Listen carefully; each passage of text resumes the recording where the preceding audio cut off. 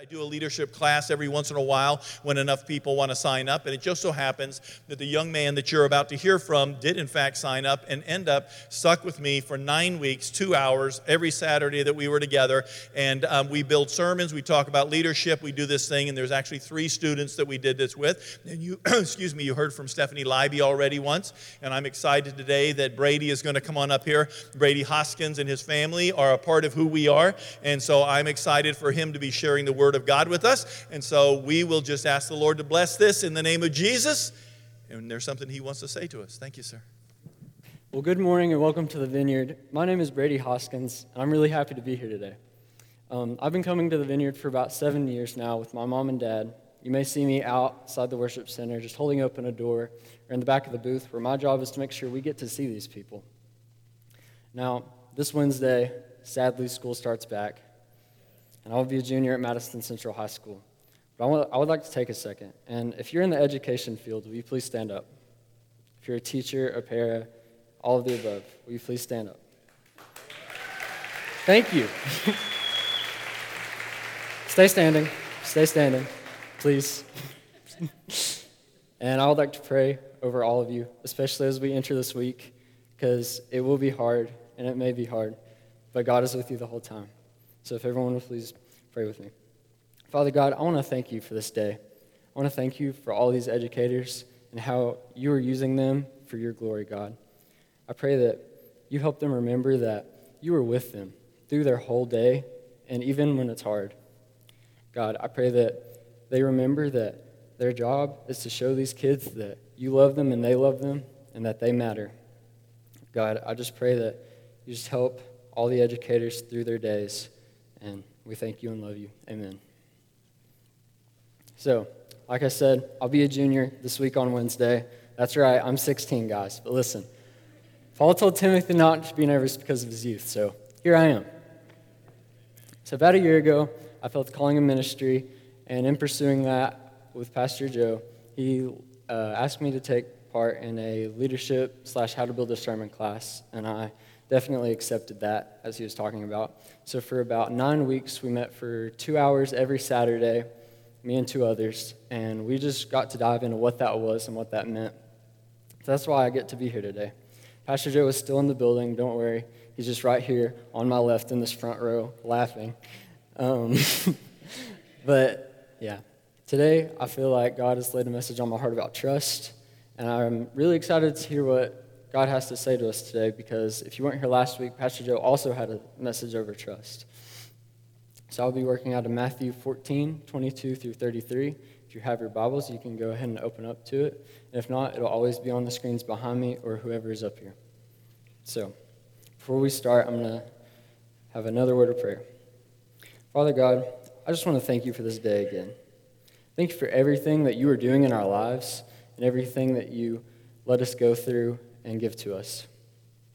I pray that you open our hearts and minds to what you have to say today, God, and that you just wreck us with that. And that we just take it and run with it and listen to you and follow you, God. Amen. So, Matthew 14, 22 through 33. Verse 22.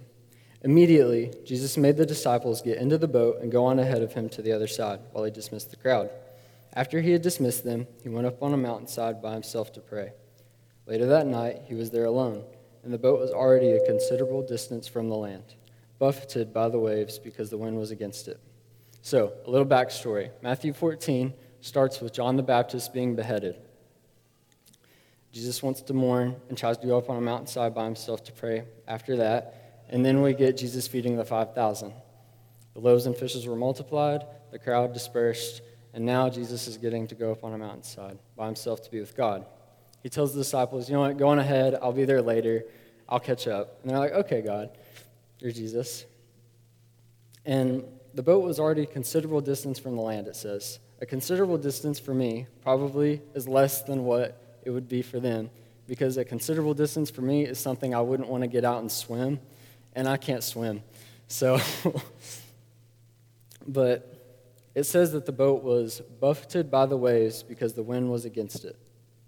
And I assume buffeted meant like scary and the waves were against it, like they couldn't hold their own, but I really wanted to know what it meant, so I looked it up, and what I found was, especially of wind or waves, strike repeatedly and violently to batter. So imagine they are just out in the middle of this dark sea, just getting tossed around. They can't go anywhere because the wind's against them. They're scared. It's dark, it's raining, they have everything going on. Has anyone ever seen the show Deadliest Catch? It was on a few years ago at my house, and it scared me seeing those boats because it always seemed like something was going wrong. The storm was always against them. They were always rocking. If a wave came, the boat disappeared under it. And that's really what I like to imagine this as. They're just out scared. They don't know what to do. But it says in verse 25, shortly before dawn, Jesus went out to them, walking on the lake. When the disciples saw him walking on the lake, they were terrified.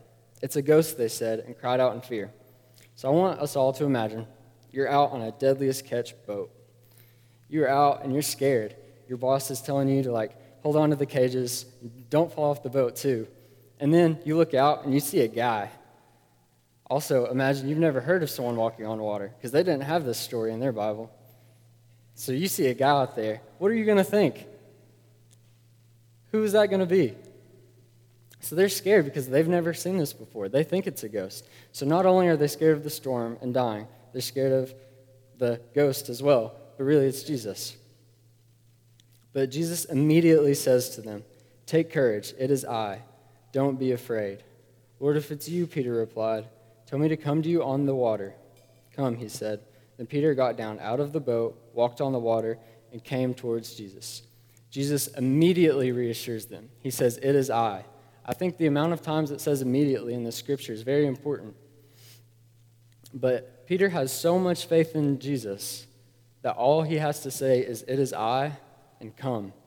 And Peter decides to get out of that boat. He decides to go in the raging storm while everyone else thinks he's a ghost. But when Peter saw the wind, he was afraid, and beginning to sink, cried out, "Lord, save me!" Immediately, Jesus reached out his hand and caught him. "You of little faith," he said, "why did you doubt?" And when they climbed into the boat, the wind died down. Then those who were in the boat worshipped him, saying, "Truly, you are the Son of God."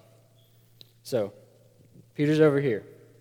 He sees Jesus. He starts walking. And then he's like, "Oh my gosh, it's storming. What am I doing? Why am I out here?" And he gets distracted, takes his eyes off of Jesus, and he starts to sink. But Jesus immediately, there's that word again, reassures him and catches him. They get to walk back to the boat together. The storm dies down, and everyone worships him, saying, "Truly you are the Son of God." And Peter's faith and trust in Jesus in this is it's big to me. The fact that he would step out. And anytime I say trust, maybe it's where I'm still in high school, but it makes me think about trust falls.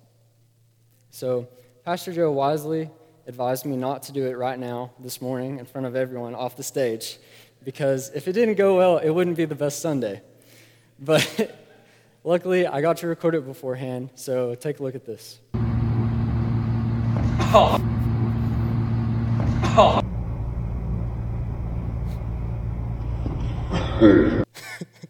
Slow motion's my favorite. So a big thank you to Pastor Jeff and Pastor Camden for helping me out there. They were very willing. And I'll let you in on a little secret, with their permission, of course. When we came in here to record it, they played rock, paper, scissors for who had to fall. And I thought that was great, but really ended up making me more scared because I was recording them and I couldn't do anything about it if one of them fell. So I'm 99% confident everyone in here has seen or heard of a trust fall. Never mind. I just played one. I'm 100% everyone knows what a trust fall is. So there are 3 parts of a trust fall for the person falling. The first part is you're standing there like this. You've made the decision to do it, and you start to regret your decision. You don't know what you're doing. You don't know what's going to happen or when you'll be caught. You're scared. And then there's the point where you're slowly falling and getting lower and lower and lower to the ground to the point where you don't want to be here anymore. You know you're about to bust your bottom on the ground and make a fool of yourself. You don't know if that person's still back there, and you're scared of it. But then there's the catch, the part where all your fear goes away and you are in that person's arms, safe. Pastor came and kind of made the perfect noise to encapsulate this, I thought. You could hear it twice. Oh. He made that decision to fall, and he got caught. And it was scary along the way, but we see Peter do the exact same thing. He's in the boat. He's in his boat, and he's scared. It's storming. He makes that decision to get out and take a step. It's scary. He doesn't know what's going to happen. In my personal opinion, I don't think he knew he was going to walk. All he knew is that he was going to Jesus. He didn't know what that was going to look like, but he wanted Jesus. After he made the decision, he started to take a few steps. He started to lean into his decision. He started walking towards Jesus. He got distracted, and that's okay. But Jesus immediately reached out and got him. And then he made it to Jesus, and they just got to walk back to the boat together, and he got to be obedient to him. And we're always at one of those points in our lives where we have a big decision to make. Something new, something scary. You don't know what's going to happen. It could be a new job, a big purchase, or. You don't know. But you know you want to trust Jesus in it, so you decide to start falling. And then you're at a point where you get to start taking steps with that. You get to pray with him and be with Jesus and listen to him the whole time as you start to lean into your decision. And then you get to be with him the whole time. You just get to continue in your decision with Jesus and be in his arms the whole time. So just like a trust fall, what's the first step in trusting Jesus? Get out of the boat. One of the biggest things, in my opinion, is the fact that Peter got out of the boat. I've said this before, but I'm scared of the ocean. I wouldn't want to step in a pool, honestly, because, again, I can't swim. But Peter got out in the raging storm of the water and trusted God because he knew his greatness. So the question is, what's your boat? What do you feel called to? What are you scared to trust God in? What's a decision you want to make? I personally like to think of the boat as a comfort zone. Comfort zones. Yeah, I understand. In youth group, about 5 years ago, we called them chicken lines a lot, and I love that. But something I always have to push myself in is praying for people. See, sometimes, usually during worship, but it could be any time, I'm standing there worshiping, and God starts doing this thing where he's like, "Hey, Brady." "Yes, God?" "See that person?" "Yes, God?" "Pray for them." Okay. I don't know what to do. It's scary. I don't know what I'm doing. I don't know if it's going to be a good prayer, and all these fears are super irrational because all prayers are good. It doesn't matter how big or small or long or short. All prayers are great. But when he wants me to do that, I get so scared. I start to sweat everywhere, and I can't breathe, and it's like, I don't know what to do. And I wish I could say I end up doing it every time, but I don't. And that's an area of growth. But it doesn't have to be a comfort zone. What's something in your life that you're scared to walk out and trust God in? It could be a new job. It could be asking someone to marry you. It could be a big move, big purchase, big decision, or. We just have to give those ors to him, and he wants us to be willing to work with his plan. He wants to be willing to let go of what's sometimes our sin and fall to him, because you can't fall if you're holding on to that sin. We have to listen to what he wants for our lives. Proverbs 3:5 says, "Trust in the Lord with all your heart and lean not on your own understanding." See, to Peter's understanding, Jesus was out there. Once again, it's stormy, it's scary. All he sees is Jesus, and all Jesus says is, "It is I, come." And he does it. See, fear holds us back from making those decisions that we want to do, that we want to make, the callings that we want to fulfill for Jesus. But that's not the way to live. See, we understand the fear, but we need to start understanding the Father. And this isn't even an accurate representation of how different those two things are. But God has a plan for you and has from the very beginning. He knows what will happen, what has happened, and what is happening right now in your life. And all fear does is hold you from making those big decisions, huge leaps, and steps you should have taken years ago. He wants us to want what he wants. And you don't know if you'll sink or stand, but you can take rest in knowing that he does, and he's with you the whole time. So after you've made that decision in your mind to start taking steps, it's time to start taking your first steps and be midair. No, you don't know what's going to happen. That's why it's called trust. See, you don't know how many steps you're going to take or how long it's going to take, but we have to start falling. We have to start taking our first steps. The first thing I would do in that to take my first steps is pray. Take time and listen to God and see what he wants you to do with your situation.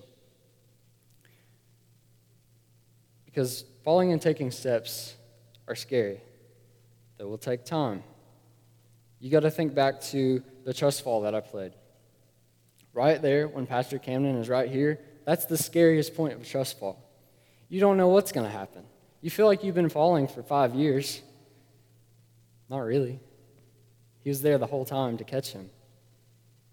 But this is where that fear needs to take a seat. And we need to trust in God and his patience and timing. Scripture says in 2 Peter 3, 8 through 9, "But do not forget this one thing, dear friends. With the Lord, a day is like 1,000 years, and 1,000 years are like a day. The Lord is not slow in keeping his promise, as some understand slowness. Instead, he is patient with you, not wanting anyone to perish, but everyone to come to repentance." The scripture is a perfect reminder of how God does things at the time he needs them to. He's always working in it. I have a few people that are very, very close to me that suffer from chronic pain. And it really stinks because we don't know when they will be healed or how or by what or why. And it's happened for a long time. But something I usually always end up praying, other than healing, is that God is using their situation to show someone, even them, his love and mercy and grace. Because he is. We don't, all we understand is our situation. We need to start understanding him and that he is working in it. It can be hard to trust that, but he is. Romans 8:28 says, "We know that in all things God works for the good of those who love him, who have been called according to his purpose." See, we have to put things in God's hands. Right now, I think over 80% of you can reach in your pocket and pull out a phone. With that phone, you can make a call to someone in China right now, and they could pick up instantly. I think we've become so used to having things when we want it that we can't take a second and slow down.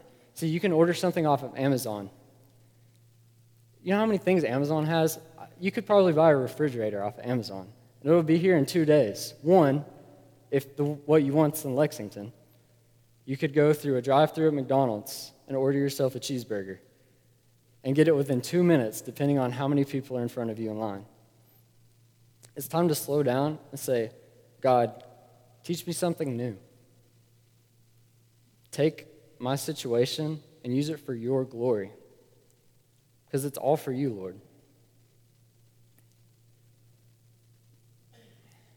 God is always with us. He's using your situation. I know I keep saying that, but you can't stress it enough, because he is here.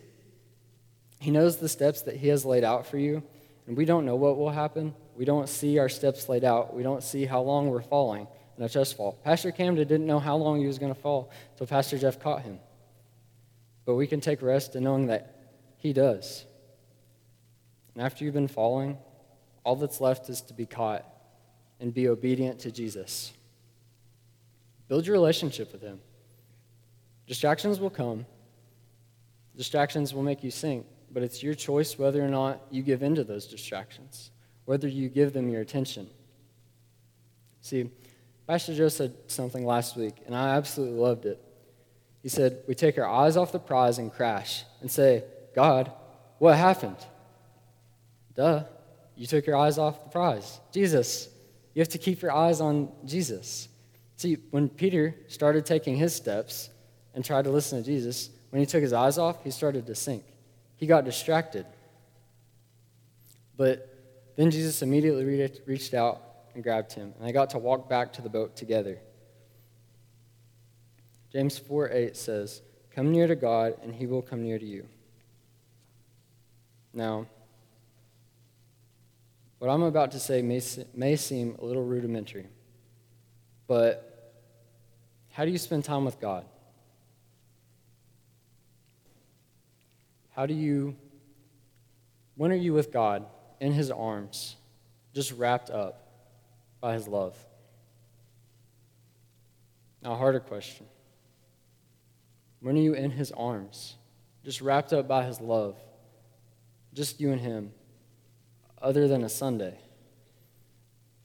I think sometimes we struggle to spend that separate time with Jesus.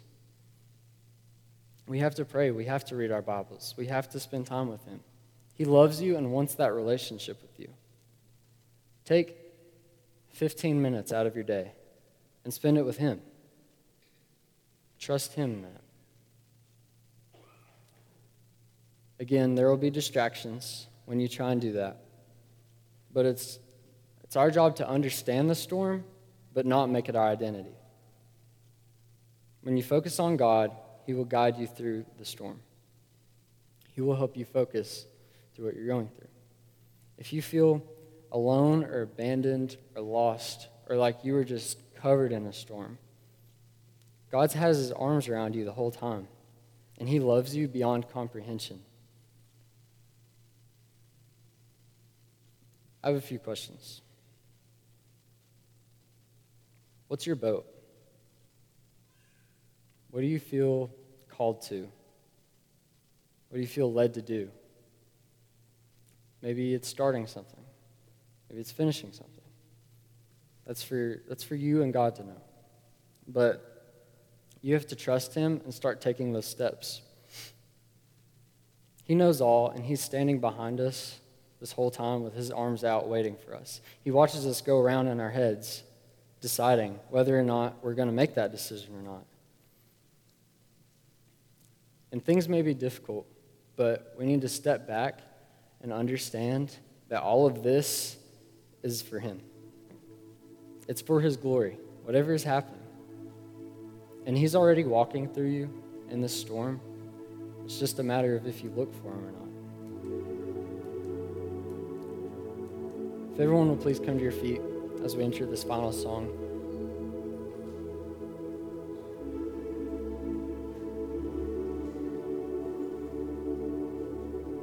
Here's the deal. God loves you. He has plans for you.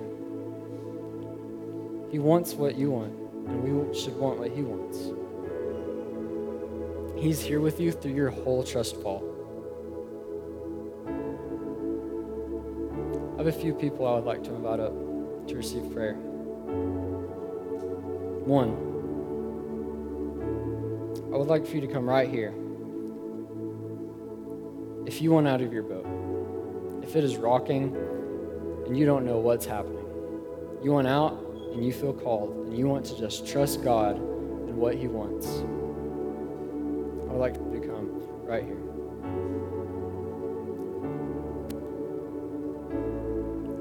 If you don't know what to do, but you just want to trust him in it,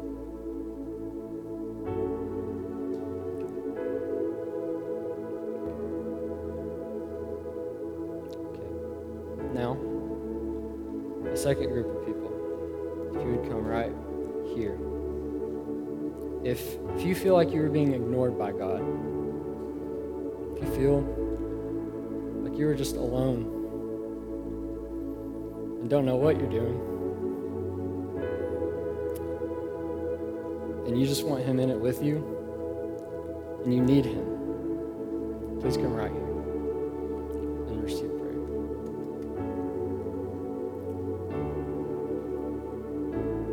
And 3, if you feel like you are being buffeted by a storm, I know all of us have felt that way sometime, where you feel like you have every single part of you in your life, it's coming against you. You can't breathe, you can't see, you don't know what you're doing, because everything is against you. If you feel like that, and you just want God to be there with you and help ease that and walk through that with you, please come right here.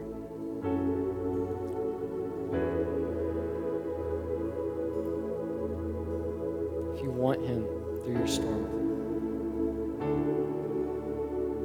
I'm going to ask if a few prayer team members would please come up now behind these people. And they're going to pray with you as we enter this final song. And I'm going to pray over us all as a congregation. But if you feel led at any point during this last song to receive prayer, please come up at any time. They will be here for that. So I'm going to pray over us now. Father God, I just want to thank you for this day. I just want to thank you for who you are and what you're doing in our lives. I want to thank you for the callings and just everything, Lord. Because we don't know what's going to happen, but you do. And it's time to trust that and trust in your plan and your glory. I just pray that we just all tear down the walls we've built up in front of you, God.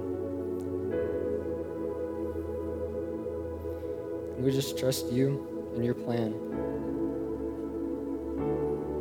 Father, I want to thank you one more time. Amen.